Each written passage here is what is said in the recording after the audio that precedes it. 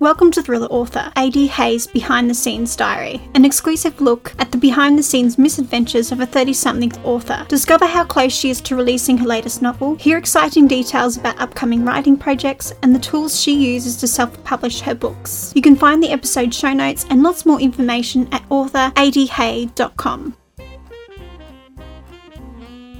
Hello writers, as I'm recording this episode of the Behind the Scenes podcast diary, I'm at the beautiful Palace Hotel in San Francisco. So if you hear a little background noise, it's because the hotel is along Market Street. But hopefully you're thinking, what background noise? Which means I've managed to edit it out in post-production. I'm really loving San Francisco at the moment. It's quite an eclectic city. San Francisco feels like a collection of different people merging together. Every block seems to have a different feel. Roland and I arrived a few days ago and I'm feeling a bit tired. You can probably hear it in my voice, but I need to record podcast episodes and create content for my businesses. I aim to work in the mornings, do a bit of sightseeing in the evening, so I'm not all work and no play. I'm going to keep this episode short and to the point and under 10 minutes. As I'm creating this episode, I'm starting to feel a little worn out, although that could be the jet lag talking. But I'm in San Francisco, so I just take advantage of the sunlight because next week I'm going to be in Munich and Strasbourg. Now that I've mentioned it, I have a pretty packed travelling schedule ahead of me for December.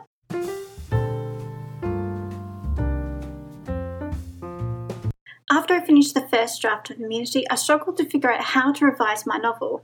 This struggle led to the creation of a revision system to help me go from the first draft to a polished draft ready for the next phase, which is a developmental editor. The revision system I created is called the Heavy Fiction Edit. This system allows me to revise and edit in phases. I simply read through the manuscript looking for a particular plot point or writing element, make notes, then go back and make changes. This revision technique was designed to help avoid overwhelm, and it did achieve this at first.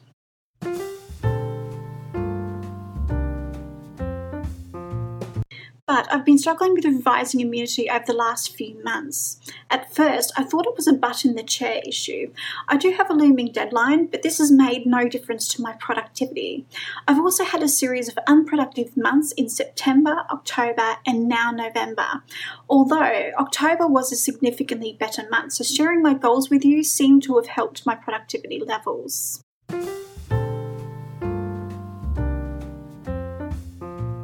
I'm starting to wonder if I'm just exhausted and need a holiday. Then I dug a little deeper and discovered there's also an issue of fear lurking around in the background. There's a part of me that is a little scared of handing my work to a developmental editor. Now that I've said this out loud, another question starts to surface. So what's the worst thing that could happen? Up until now, no one has seen the full manuscript.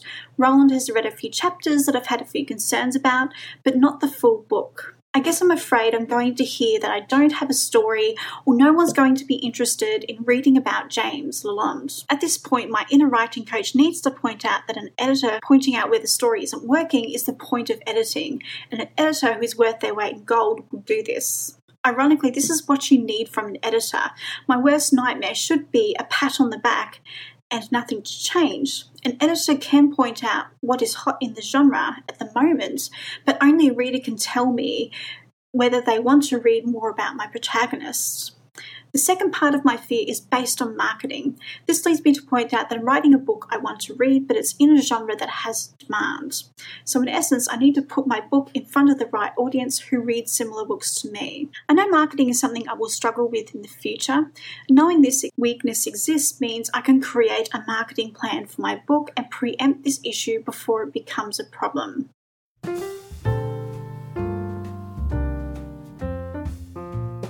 When I wrote the first draft, I was excited and confident that I had a great story idea that people would love to read. So what happened between now and then? Why did I change so dramatically? Before I started writing the first draft, I did an extensive outline. I built an idea of what the final version of the book would read like in my mind. I know I've said this before, but the difference between my current version of Immunity and my vision for the final product is dramatically different. What I need is a mindset change. I need to stop comparing the manuscript I have to that vision. It isn't helping or inspiring me. This vision is actually achieving the exact opposite of what I intended. It's derailing my progress. The most important question I need to ask myself is this: is this version of immunity better than the last? Why is this question so important? I cannot achieve the vision that I have for immunity on my own. I need the help of other professionals and readers to achieve this. When it comes to revision, this is the only thing that matters.